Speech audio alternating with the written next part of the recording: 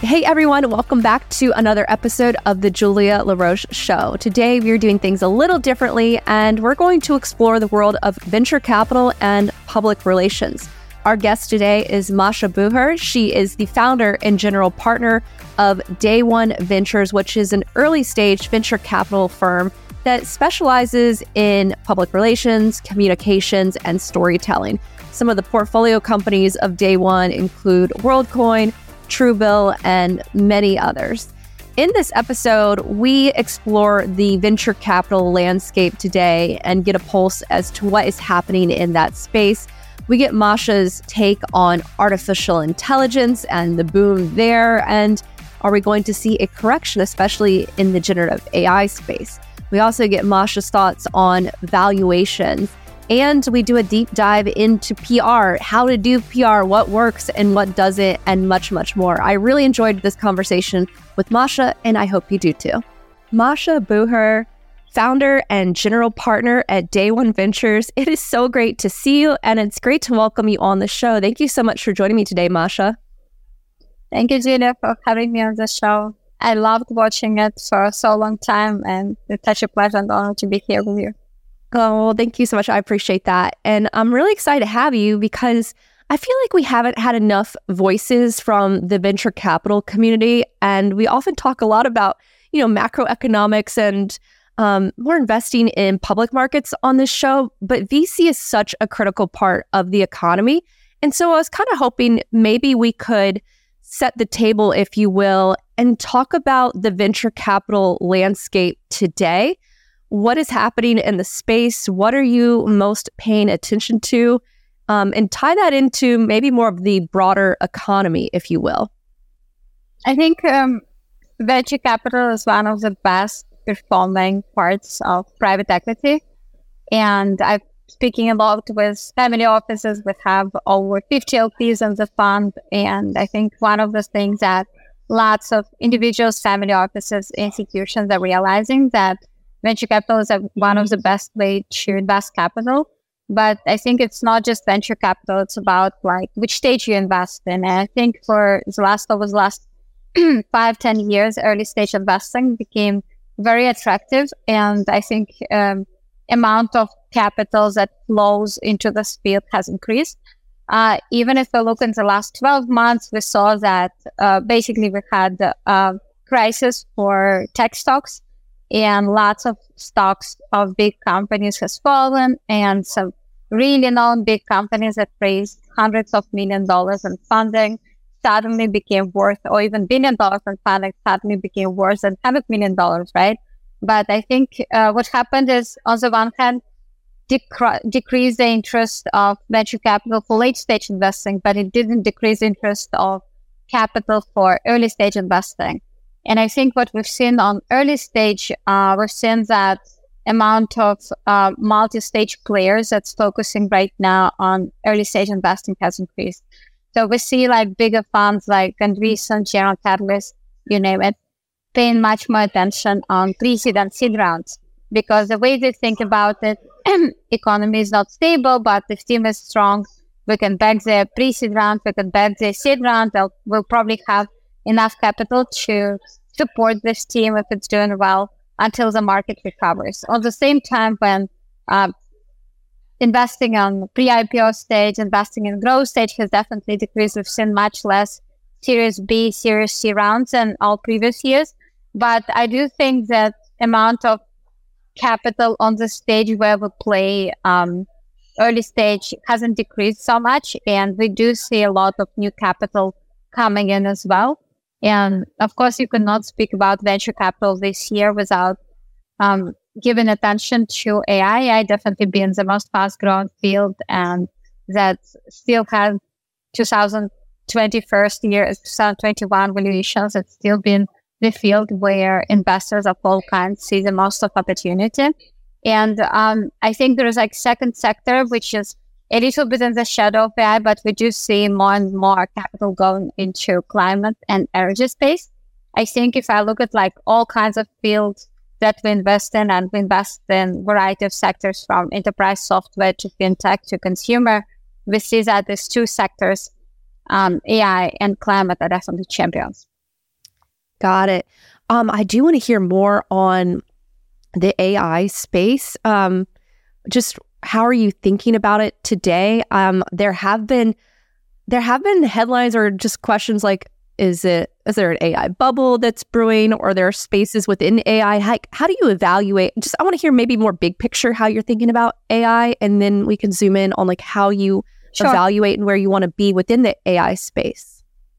Well, I started my career in 2010, and that was the first time I joined venture capital firm. And since 2016, I've been investing independently. And 2016-17, before starting Day One Ventures, I had angel portfolio, and my very first investment in 2016 was investment in AI companies. So I can say that I've been in this field for quite some time.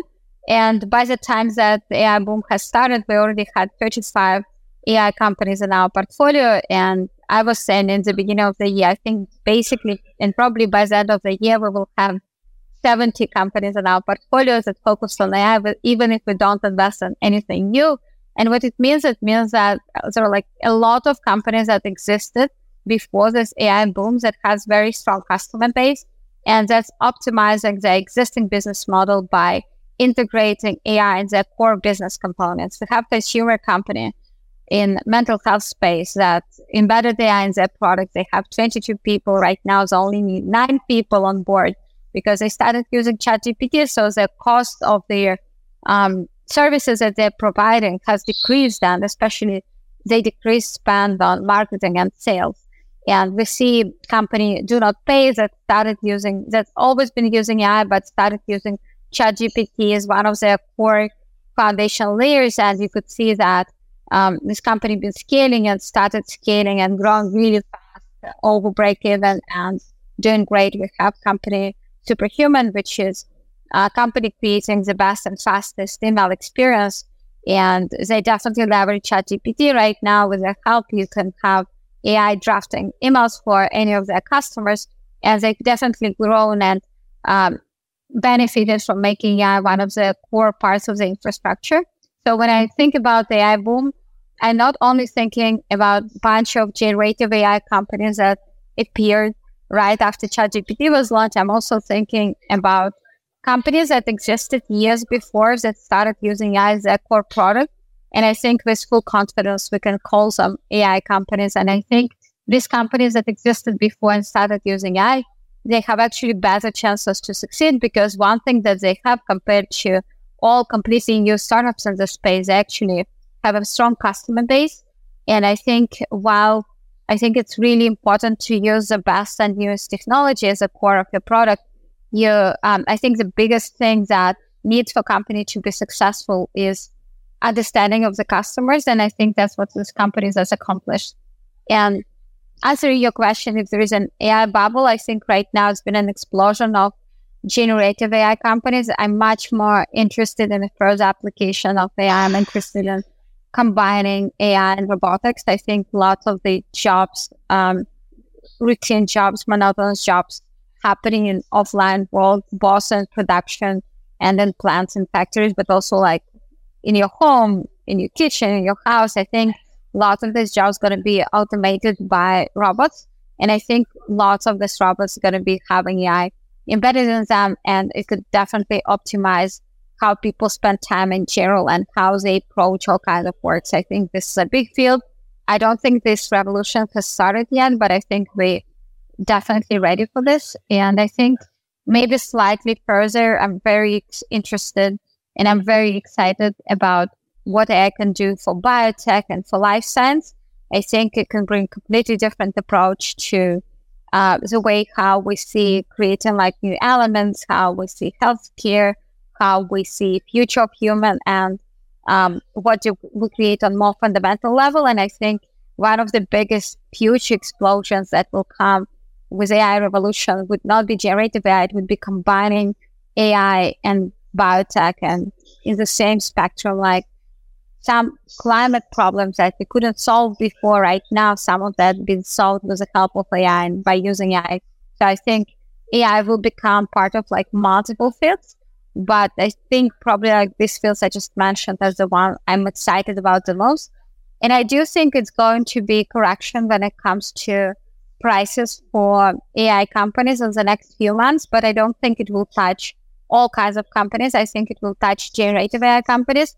I think more and more investors, as they're making new bets in AI, is asking questions. Why foundational models like OpenAI, like Hugging Face cannot do it better? And they have to understand this answer. I think at the same time, some new startups that has created some new technology based on ChatGPT or similar solutions started assembling customer base, and they suddenly realize that having excellent technology is not enough, and not all customers onboarding immediately. And it takes time to convert pilots into proper contracts. So I do think combination of these factors going to be leading to correction in some of generative AI companies.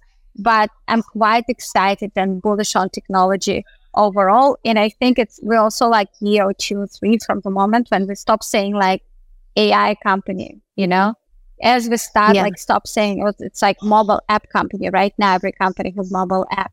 I think it will become like more generic name, and it wouldn't be existing as a separate field. It would be just like underlying platform, underlying tech. So we stop saying like AI company, like we're doing it right now and we did it before. Yeah, that is fascinating. I want to ask a follow-on to it, especially as it relates to generative AI. And you're just talking about like the AI companies that you've backed and the importance of having that customer base. And I do want to hear more on it because there was a memo that came out and I believe it was written by someone at Google, but it went pretty viral, and it was this notion of we have no moat, and neither does OpenAI. So, from your vantage point, what would give an AI company a moat? Or, I mean, I guess in the absence of a moat, what are the things that they need? It sounds like a strong customer base is one. What else do you think? Well, I called our fund when I started it over 5 years ago, Day One Ventures. I met Jeff Bezos at that time, and we spoke, and he very much inspired me with his vision about Day One Company. And if you remember this letter to shareholders he wrote into 1999, it was like Day One Company and few criteria what needs to be Day One Company. It was one criteria, obsession with customers. And we took this criteria as a very important investment criteria. And I think this is something that you either have in your DNA or not. And I think it's something that is really important to not forget in the age of AI. I do think it's really important if companies come from deep understanding of customer needs. I think there is right now always tensional technology which help us to sell and to market. And I do think it's still not enough technologies that help us to listen to our customers, to understand them better, to summarize their feedback, to process this feedback into meaningful product decisions, and to enable this feedback loop between listening to your customers and making it a part of your future plan. I think doing it right now, all of that just been done by like really great product leaders that just genuinely empathetic. And on the same time, that's like what's necessarily to create a product that reaches product market fit. But I think consumers are changing much faster. So you have to iterate on product much faster. And I think lots of that been preventing lots of like people. It's just been too difficult. And one of the hopes I have that with the help of AI, more companies would be able to use much more technologies that help you to listen, to analyze, to understand your customers better, and to get into your future product decisions. And I'm quite excited about like technology helping us with this part, as well as I think lots of leaders who couldn't realize their visions before that, or who couldn't iterate fast enough on the product before that, would be able to start doing it right now with the help of AI. Yeah. Obsession with customers, so important. Also on the AI front, mentioning that you see the possibility or likelihood of a correction, at least in the generative AI space. I want to zoom out a bit, and I want to hear your thoughts in venture capital, especially the big multi-stage VCs and valuations, especially on the seed stage level. I guess if you had to think about the ecosystem, what is kind of your thought process, or how are you thinking about valuations today? Well, I think it's very interesting because it's almost like two dimensions. You have to think about general valuations, and there is a data. I think I've seen this report from Carta, literally like 2 days ago. There is a data that's saying that average series pre-seed is 5 million valuation, average seed between 15 and 20, average series A is 40, series B 85. But that comes like over 100, right? But that's what comes to normal companies, right? When other companies, AI, we've seen this year, seed companies, AI companies with great, amazing, driven founders that's been raising capital on over 70 million cap, on over 80 million cap, over 100 million cap. I've seen Series C and I've seen Series A companies raising big rounds. Some of that already announced that they close around and 1.2 billion valuation. So I think valuations in AI has gone like very far. However, I do think in venture capital, we've seen it like with VR, we've seen it with crypto. I think venture capital is like still very tight community that kind of like reads the same news that's like all sits on Twitter. And it's like very close and it influences each other a lot, but at the same time, I think many venture capital firms has done their major bets over the last few months. And I can't see this community keep doing bets on more and more AI companies kind of like doing similar thing. I think there is like second thing that we're facing lots of generative AI companies are the ones that have tendency to pivot almost like all the time. And you end up you invest in generative AI company, but it's really hard to guarantee that the new investment you do are not going to be competing with your previous one. I feel like the risk of being inside like two competitors is much higher than in any other field because companies iterating very fast. They don't have to have lots of engineers to do this. And I think at some point, VCs will understand, okay, this company is just coming. I actually have something slightly competitive. So I do think the appetite for new investments on early stage or later stage will start decreasing. Oh, that's fascinating. This notion that there's a risk that you could be with two competitors. Have you ever had to deal with that? And how do you deal with that? Or if you haven't, have you talked to folks who have had to deal with that within a portfolio? I think we made like majority of our bets really early and we really try to avoid the situation. And it's very tough sometimes because sometimes you invested in company and you have new companies that just like coming to you. And I think I just learned over the course of career if I have like a 1% of doubt that I'm going to end up being an investor into competitive, I would rather avoid the situation. I think whenever it happens, you're just trying to preserve information as much as possible. One, and I think two, even though there are lots of venture capitalists, which like I worked for like cyber protection company and the lead investor invested in their competitor and was on the board of both. I think this is like outside of my comfort zone. So I think whenever something like that happens, I just have to kind of like make conscious choice which of these two companies I'm closer with. Doesn't mean it's necessarily going to be end up winner. And I just pull back from another one because I don't think being very connected with both of them will be fair or will be honest. But I just try to not be in this situation. And it's also part of the reason I think we've done a lot of AI investments before this year, but this year it was like maybe like 3 new investments or 2. And lots of that for the same reason. Lots of time we didn't invest just because we're actually afraid that it's going to be competing with something that we already have in the portfolio. Tell me about this year. Okay, so we're September now. So in the last 9 months or this year alone, how many investments have you made or new investments? Tell me about like the activity that you're seeing.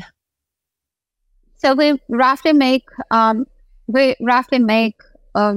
maybe like 1 investment a month, 1 investment every 2 months.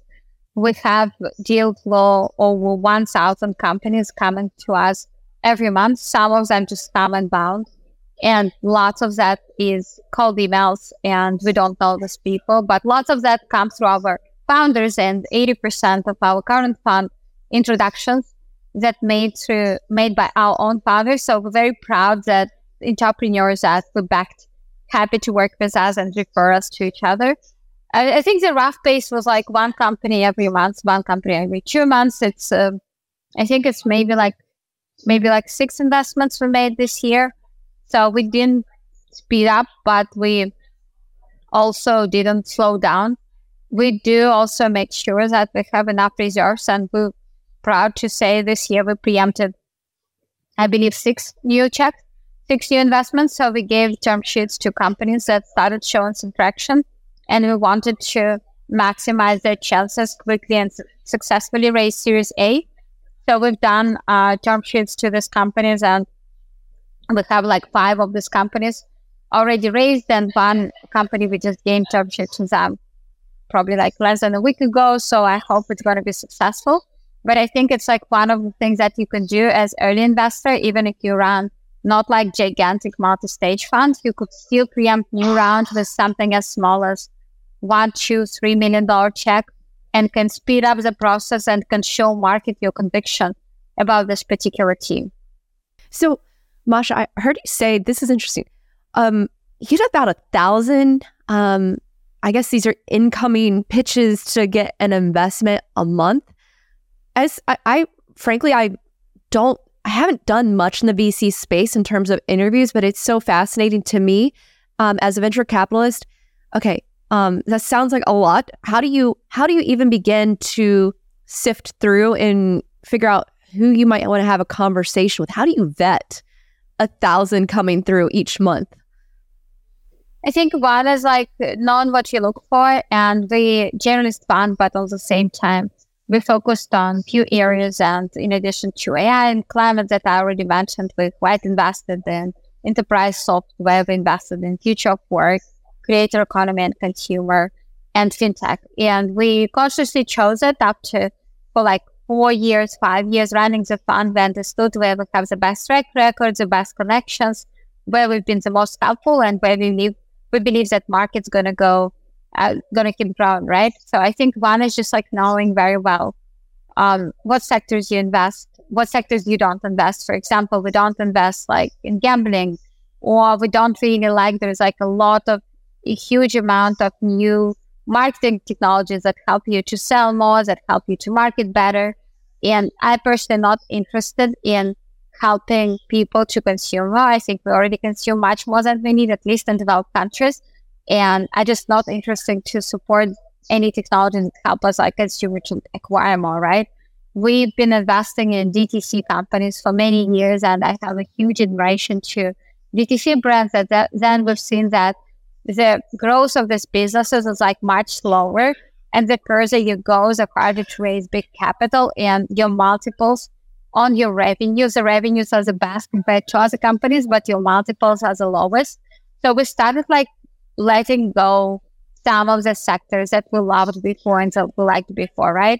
And then like we want to make sure like we invest in pre-seed and seed as a first check. So we have to push back, and even if it's amazing Series A, Series B opportunity, we just like, no, like we're not going to do it because it's something like that's aligned with our company's strategy. And it's also about like how you filtering first opportunities. And I think the signals that we react on, I think the highest signal anyone can get is like when our founder make introduction. I think the second highest signal, it's when venture capitalists that we know, that we co-invested with, that we respect, or angel making introductions. I think third signal is, as you know, we invest in companies and spearhead their communication. So we have media as our like long-term partners that we love and respect. So we do have close circle of reporters that from time to time point our attention on certain companies. I also, we have like, so basically it's just like trying to find out how to filter signal. And one thing I learned over this time is I try to, probably out of 1,000 companies, we take 100 first calls and we take maybe like 20 second calls. So we try to be respectful to founders' time and try to only pursue and pay attention on very small amounts of opportunities. And only in the moment when like we're fully captivated, we go into diligence, right? If we have like single thought of doubt, we try to just let it go and just focus on the one few opportunities that we absolutely excited about. And that's a good signal for us to do diligence. I think few things that we started doing much more. We do a lot of background check. We do really care about how community speaks. We try to make it as clear and data-driven as possible. And to make, for example, when you do reference check, if you see a new founder and you just check with one or two persons, it would be totally biased, right? So you try to find like 5, 7, 10 people who you have in mutuals and find out what community thinks of them. And I think it's much more accurate. And, but I think overall, it's like just also asking like some simple question. Would I ever imagine myself working for this founder? Do I believe that this is actually big market? Because there are lots of amazing businesses that's been created. But if you look at the market, you understand it's never going to be like $10+ billion company. And right now, with the point when I personally backed 8 unicorns on early stages. And we have companies like remote.com, which over $3 billion in value. We have WorldCoin, which become really big in a short amount of time. So it does really shapes your taste about what kind of companies you want to work with. And I think having like working with companies with a big vision and big mission and something that can potentially change the world is something that is like this line that's also like helping us to filter out lots of opportunities. And again, lots of companies which are doing great business, helping customers, like not all of them are going to be changing the world. And we find just like focusing on small amount. And sometimes like I can like look at like 5 companies a day, 7 companies a day, and not make a single investment in like, I don't know, 4 or 5, sometimes 6 months. And I learned to stay in a comfort zone and not just like make investments out of desperation just because I haven't done deal some time ago. Yeah. Well, one of the things that's interesting to me about you, you come from a PR background. And at the top of the conversation, we mentioned not only investing in early stage, but doing that communications strategy.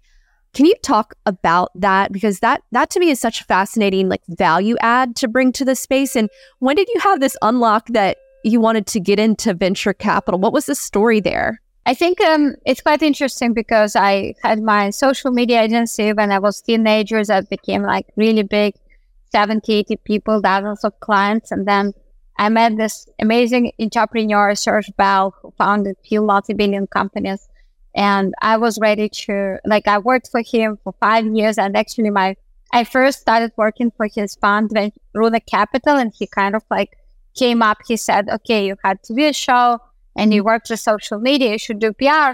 And I believe that I can do PR. So it's like hard to say if I appeared first in venture capital or I started doing PR first. But I think I realized that PR and being able to fall in love with a company and with a story and tell it to the world just because you're so passionate about it. So you cannot hold it. So you have to share it further. And I was like also lucky to work with so many successful founders in my career. Before starting Day One, I probably worked with like over 30 founders of different unicorns. So I was really excited about it. But when I had PR studio before Day One, I was understanding that there is a lot of misalignment in the structure. And it was misalignment because like as if you grow a PR business, you want to have clients on retainer. But most interesting, early stage companies that just don't have in use every week. So lots of this money they should be paying you for retainers, like for a very little job. But at the same time, sometimes like you choose this like quite boring, like late stage B2B company with bigger PR budget instead of choosing this company that hasn't even raised their seed round, right? Just because they can afford. And it was more and more misalignment when I found myself in situations when my business was thriving financially. But at the same time, I wasn't representing companies I'm in love with. I wasn't always honest with my friends, reporters, because I was representing simply companies that could afford my services, right? Because it was a lot of demand. It was like many hours of assignment. And at the same time, I saw that 1/3 of companies that I selected as clients became unicorns. And that was like 2016, 17. And I realized, well, I've been doing much more than just PR. I've been helping in strategy. I've been introducing to investors, to early cars. So it felt like it was much more energy that I had to give, but that you wouldn't monetize. And then I looked back and I realized, well, if I took more risk, it's much more risk to do PR free of charge. It's much more risk to raise money from multiple investors and go to provide the services for free instead of, we had in 3 years, 8 figures revenue business. So it was much more stable, much more faster return, right? I realized, well, I want to take this risk in order to have better integrity and better alignment with entrepreneurs I'm working with. And I think it's also structure and strategy when you invest in company and you support them with your services long term, and you only depend on this very final outcome. You immediately get in the same boat with the founders. So it does create much better foundation for long-term relationship. It creates much better foundation for long-term partnerships. And I'm a big believer in long-term gains. I'm a big believer into compounding effect of working with people that also play long-term games. So it just felt much better, and it felt much more aligned. And I worked all previous careers. I think in the past I had a few jobs, and the longest I was on one job was one team of 5 years. And right now, day one is 5.5 to almost 6, and it just still feels like day one. And I still feel incredibly excited. And I still have list of 100 things I want to improve, and plenty of ideas and plenty of energy, a lot of knowledge, but at the same time, feeling humbled every next time I'm meeting new founder and just understanding how much better our team has to become in order to serve this amazing founder even in a year, because this founder moves so fast, So it's really interesting, and it does really help to stay on top with the best technology and with the best people. Yeah. One of the things that stood out to me, it's getting that incentive alignment right. And I am curious for your thoughts on just PR in general and PR agencies, because I've had folks say to me I need to get a PR agency so I can get publicity or whatnot. But, it sounds like you have to get, one, the incentives right. And two, I think a lot of times, and this is just my view, and I want to hear your view, it's a lot of money to get an agency. And if they have bigger clients who can afford their services, I wonder if they get prioritized over those early stages. When is it appropriate, in your view, to get an agency, or what are some of the things that people should know about PR that they might not know, thinking that maybe that's the cures if they get an agency to do the PR for them? Well, I think it's all great questions, and you have the right observation. I do think that for a company up until Series B, PR agency wouldn't be that helpful, because the best PR agency wants to have great team. And in order to have great team, and it's extremely competitive market for the talent, you need to be able to afford to pay them well, right? In order to be able to afford to pay them well, you need to have stable client base. So you take clients that can pay good fee, and good fee is over $30,000 a month at very least. And you need to be able to afford them for retainer. But if you pre-seed or seed companies or Series A, you cannot pitch reporters every day. You have to have a news, you have to have some data, and you cannot produce, you're so small, you cannot produce data every single week or every single month. You have to focus on maybe 2, 3, maybe 4 big announcements over the year. You have to take a month. You have to prepare and make a big splash, right? And that's how you consistently generate attention. But if you in early stage, there is simply not enough work for the sophisticated PR agency team. And at the same time, if you work with media, we do see that top biggest media outlets drive you so much more attention. We see Today show it led to 70% of revenue growth in today's new round of funding. We like stories like that, but it's driven by top tier media. And sometimes from time to time, you can find a great industry media, smaller ones that can also help you a lot, but it's not plenty of them. So basically you hire the sophisticated team, but their resources either used to get some meaningless links, or they just try and keep knocking the door of big outlets, which just need very hard news. And they can Wall Street Journal not going to write about your Series C company 5 times a year. It's just impossible. So it's just like waste of resources. In general, I think for any company, there is like absolutely best solution to have PR team in-house. And while I don't think agencies is a good source, like it's like good for early stage companies as a service provider, I do think you can tap into agencies' talent and find like really great talent, a lot of top PR agencies, right? And people who just like focus on your brand. But I think the very best structure for any like technology Silicon Valley companies like work like take money from day one on pre-seed seed, then work like pre-seed seed Series A. And when it's Series B, when you're over 100 people, when you already have raised at least like $100 million in funding, you're already in position to recruit agency. And I also highly recommend to recruit agency at the time when your company, you already have at least one person in-house.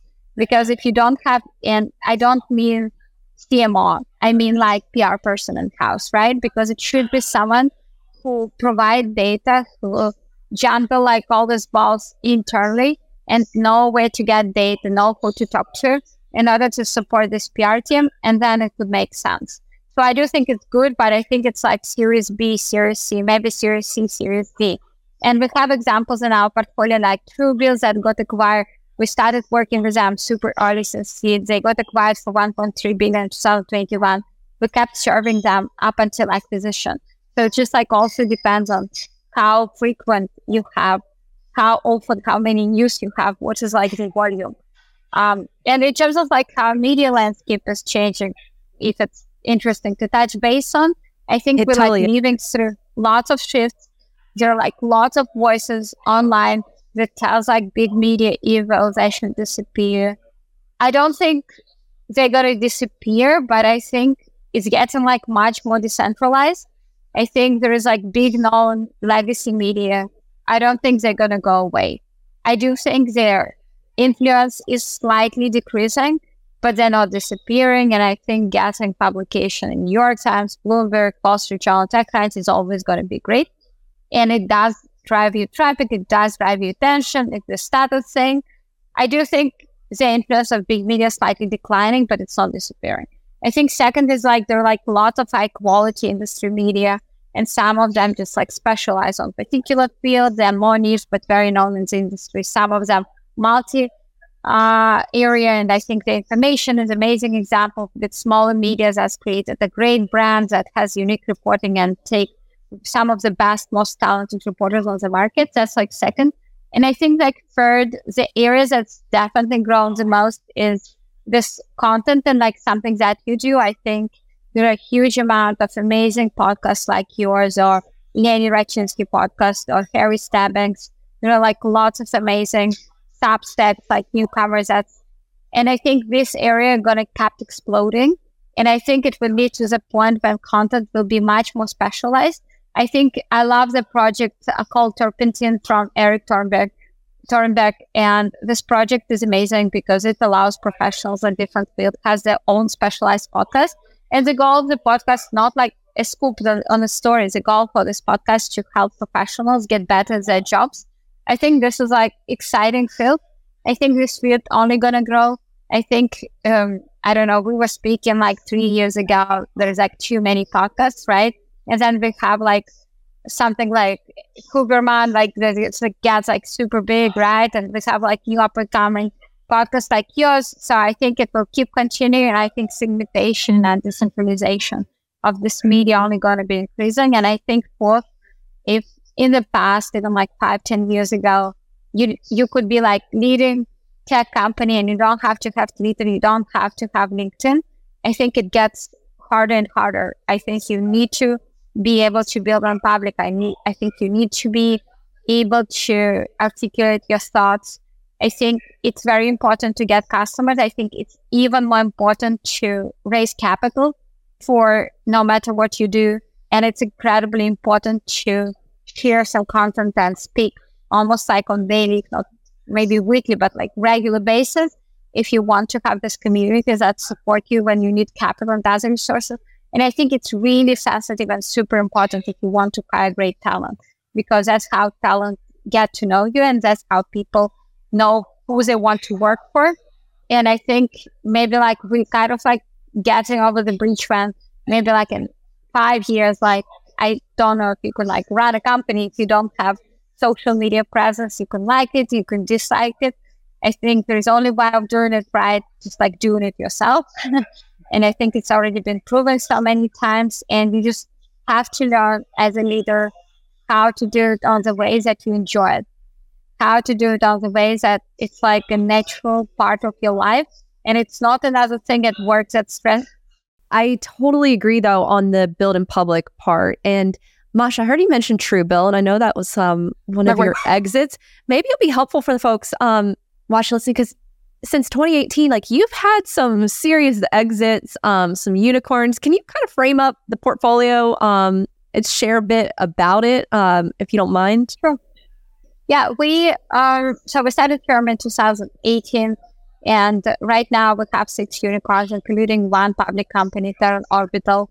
And we had also 18 exits. Some of them ended up being fund returners. And I think there is like 1 company in portfolio and new fund that's very exciting. Compared to second company I named, it's on conservative side. It's called Remote.com. It grew to $3 billion in value in just 3 years. It's also have hundreds of $millions in revenue in such a short notice. I'm also fascinated that this company is ran as a remote 1,000 people remote team, which I think is crazy. You have to be really excellent manager to build such a great team with amazing culture.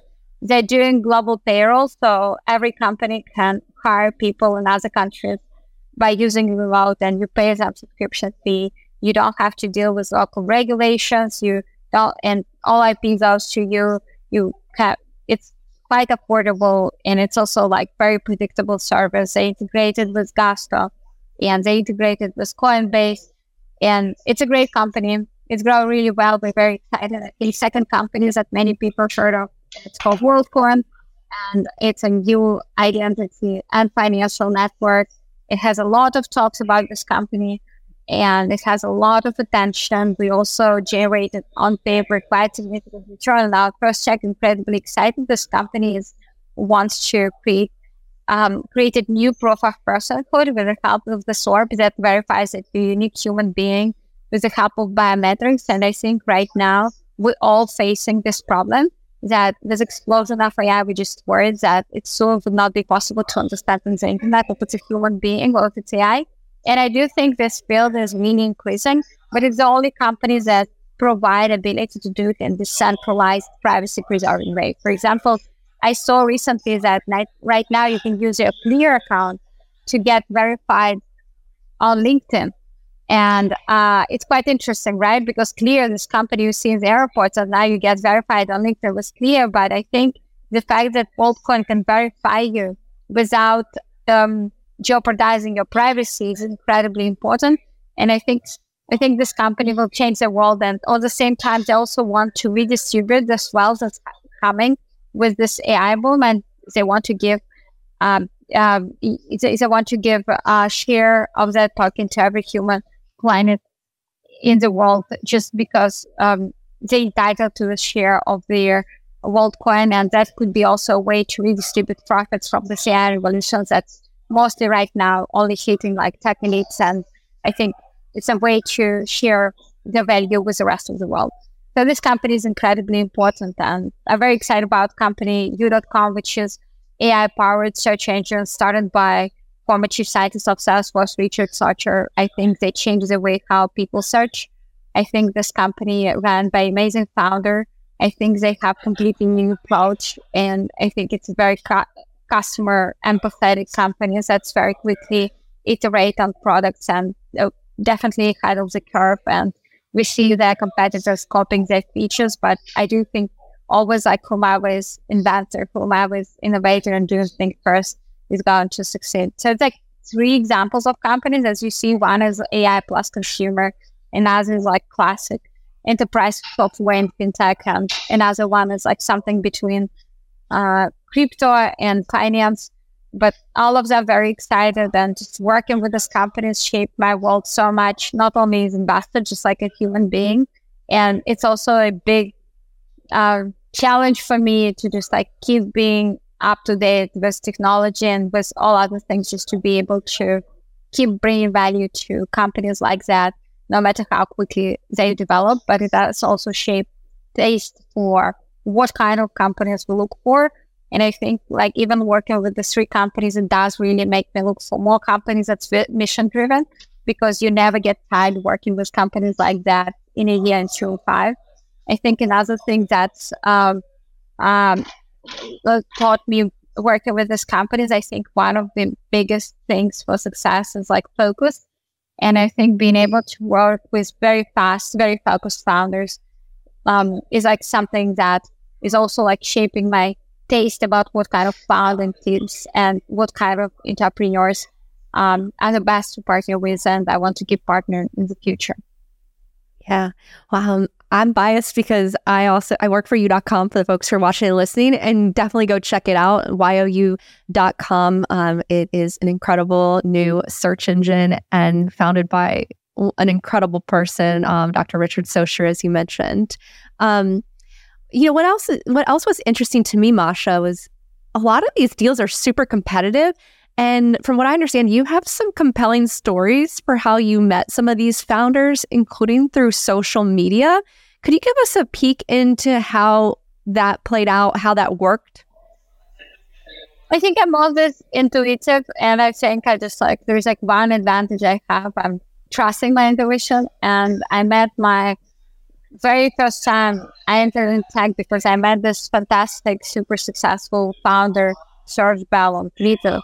And that's kind of like redefined how I keep meeting people. And even like this news, like Trubios that you mentioned, it was very big asset for our firm. I saw them on Product Hunt, so just reached out. And company remote.com,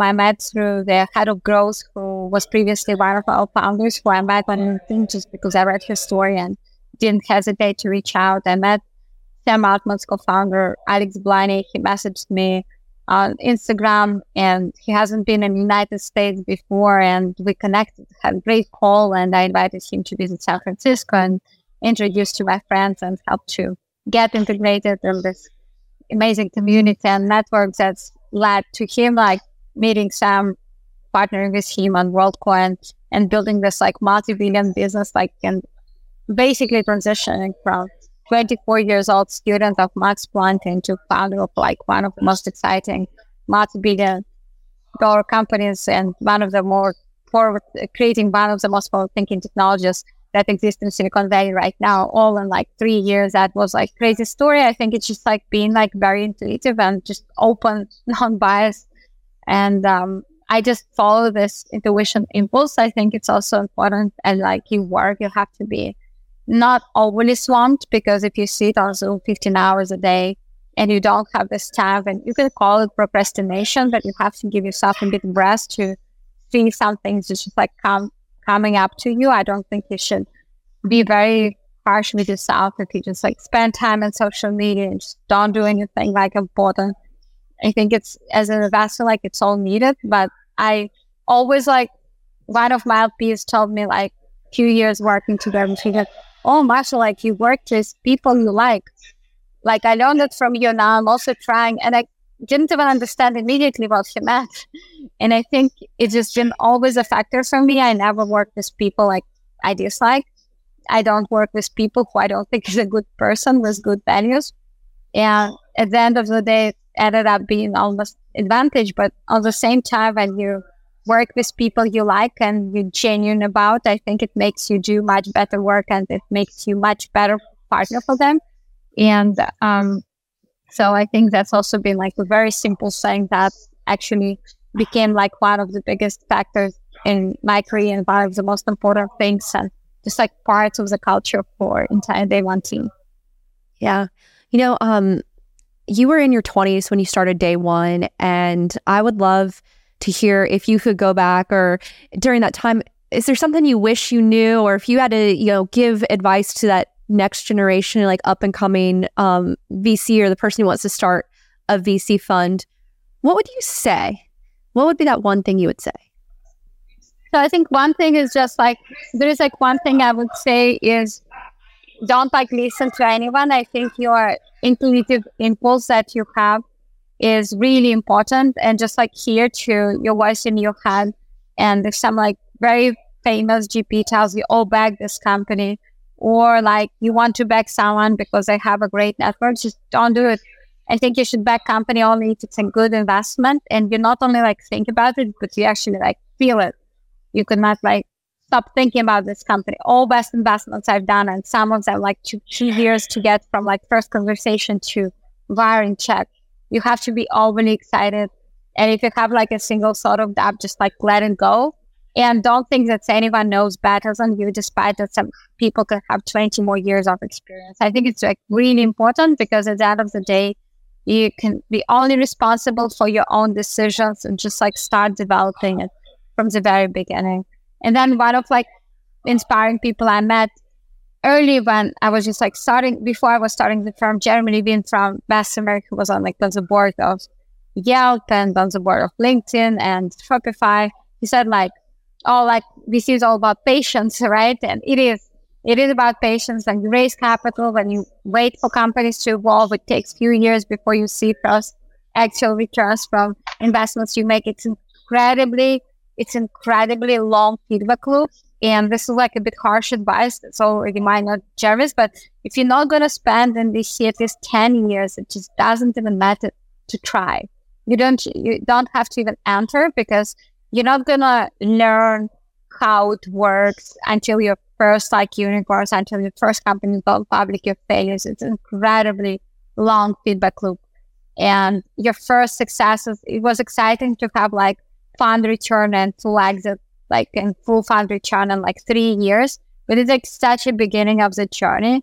And I think it's just like better to not try going VC if you're not going to potentially like commit to at least a decade, better longer, right? Because you're just not going to get like all the fruits. If you want to jump and like off like in 3 years and 5 years before seeing the fruits, it's exciting, but it's just not going to be worth it, because I think that's most rewarding part is like comes years from that. Well, I have to say, Masha, I've learned a lot from you in this very short hour, and I appreciate you so much being so generous with your time and your ideas. Masha Bucher, founder and general partner of Day One Ventures, thank you so much. Really great seeing you, and I appreciate you coming on. Thank you, Juna. It was very exciting, and I can't believe we haven't met in person yet. It feels like we know each other like for a while. I know. I'm sure we will.